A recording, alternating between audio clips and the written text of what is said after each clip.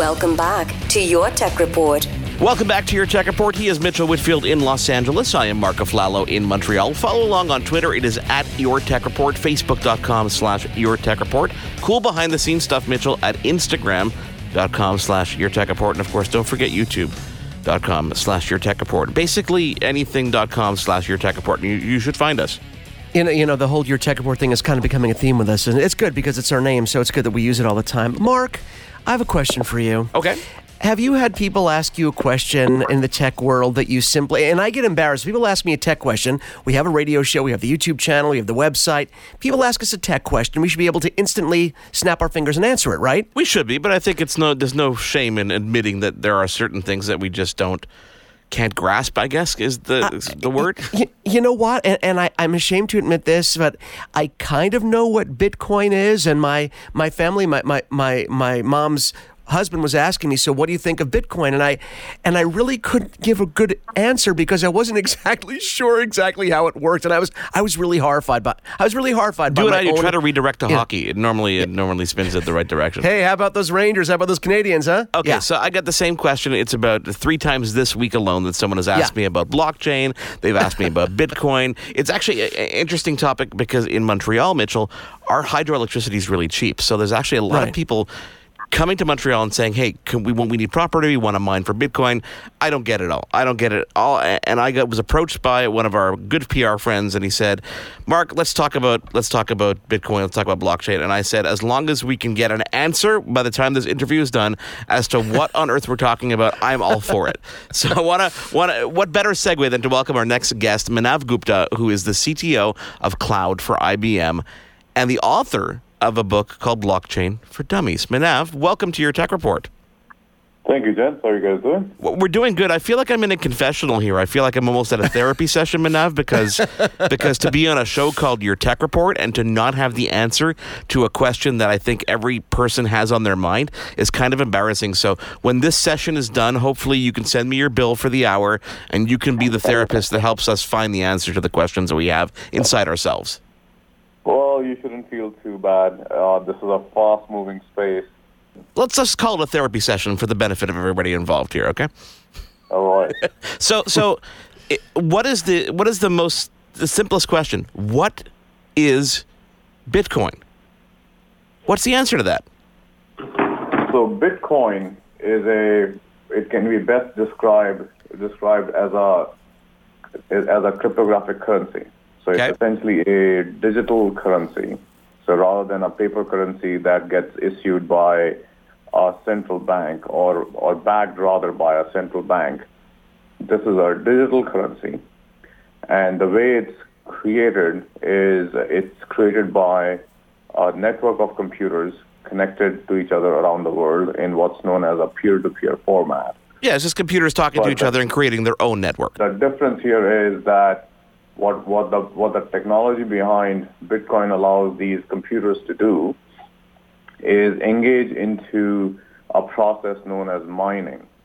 And the idea behind the mining is that these computers, these network of nodes, they are trying to solve a problem for which the input is partially known.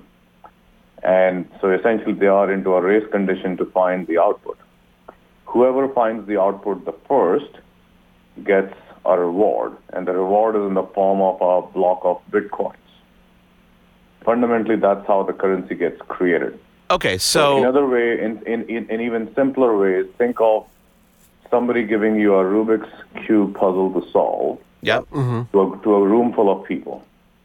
Whoever solves the problem the first gets a prize. So in this example, who is the creator of the Rubik's Cube? Who creates the problem that needs to be solved? So the Bitcoin protocol, the software that everybody is running on their computers, that creates the problem.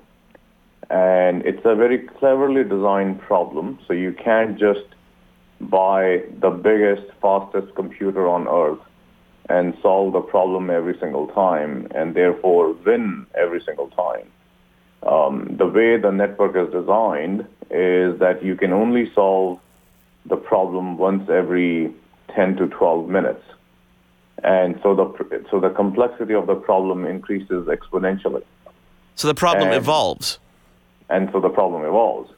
But here's the real cool part about Bitcoin. What Bitcoin also does is, in addition to mining, it employs a technology known as blockchain, which essentially is a ledger of all of the transactions that have happened.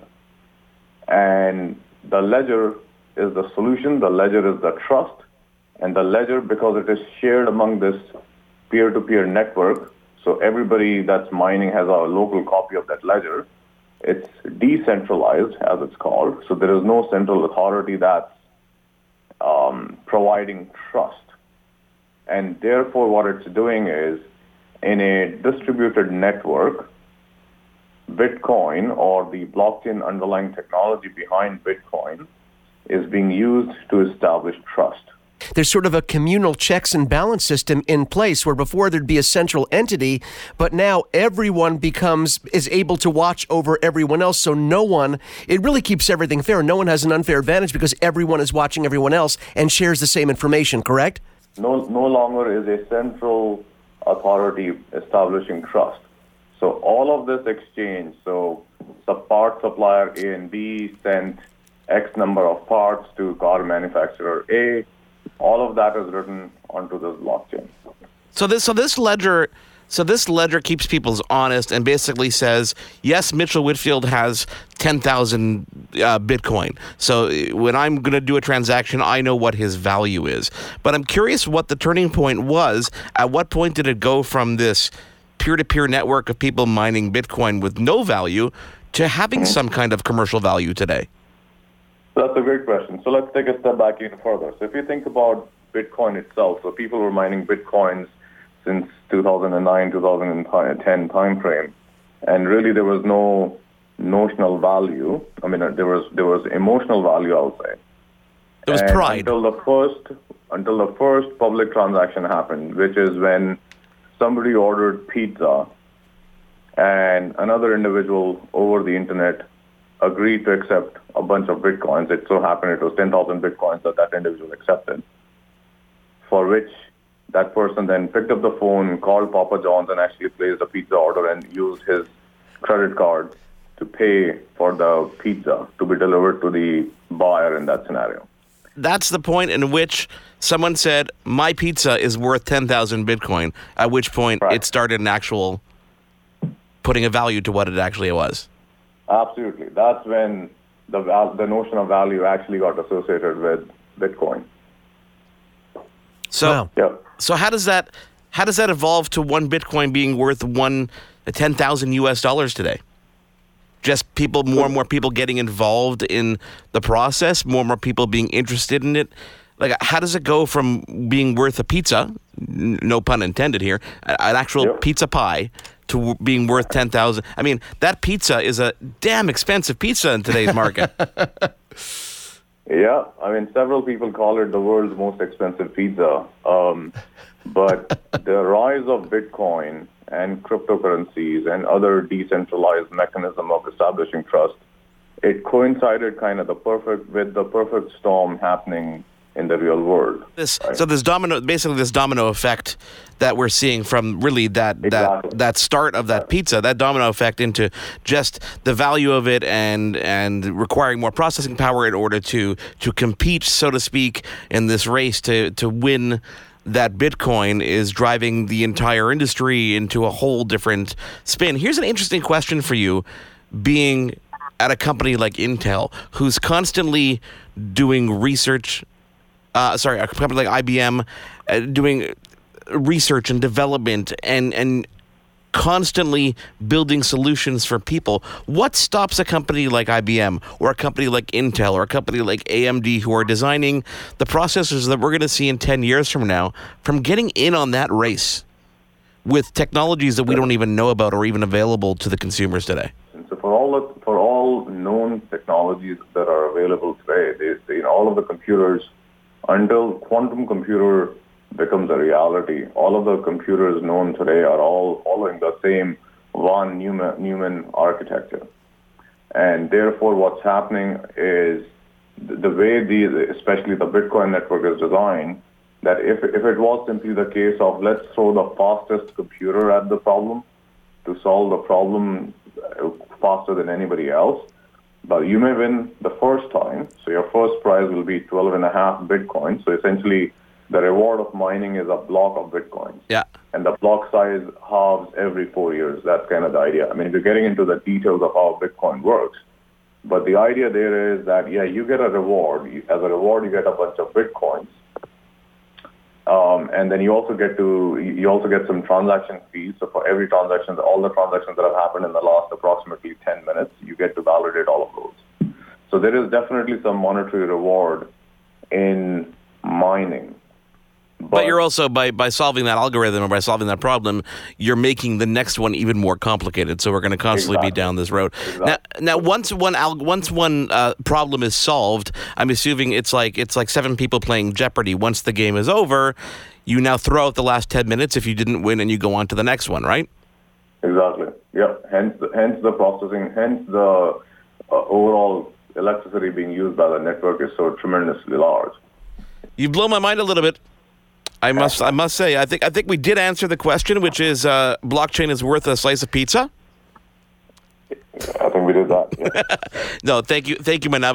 I really appreciate you taking the time here, because this is something that we've been trying to demystify for quite some time, and I think that anybody listening to this interview can at least walk away saying, okay, I understand the fundamentals of what's going on here. Obviously, if they want to dive into the specifics and talk about the potential of what things could be, there's so many avenues that you can approach this. But we've I think only scratched the surface when it comes to the whole blockchain.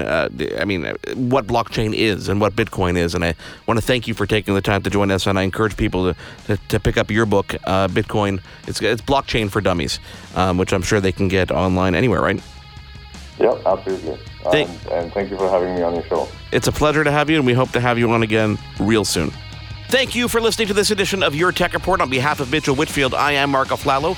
We will see you again next week. You've been tuned in to Your Tech Report. Join us again next week for another edition. And be sure to follow Your Tech Report online. Email us, contact@YourTechReport.com. Follow us on Twitter @YourTechReport. Like us on Facebook.com/YourTechReport for the latest in breaking tech news and reviews. YourTechReport.com.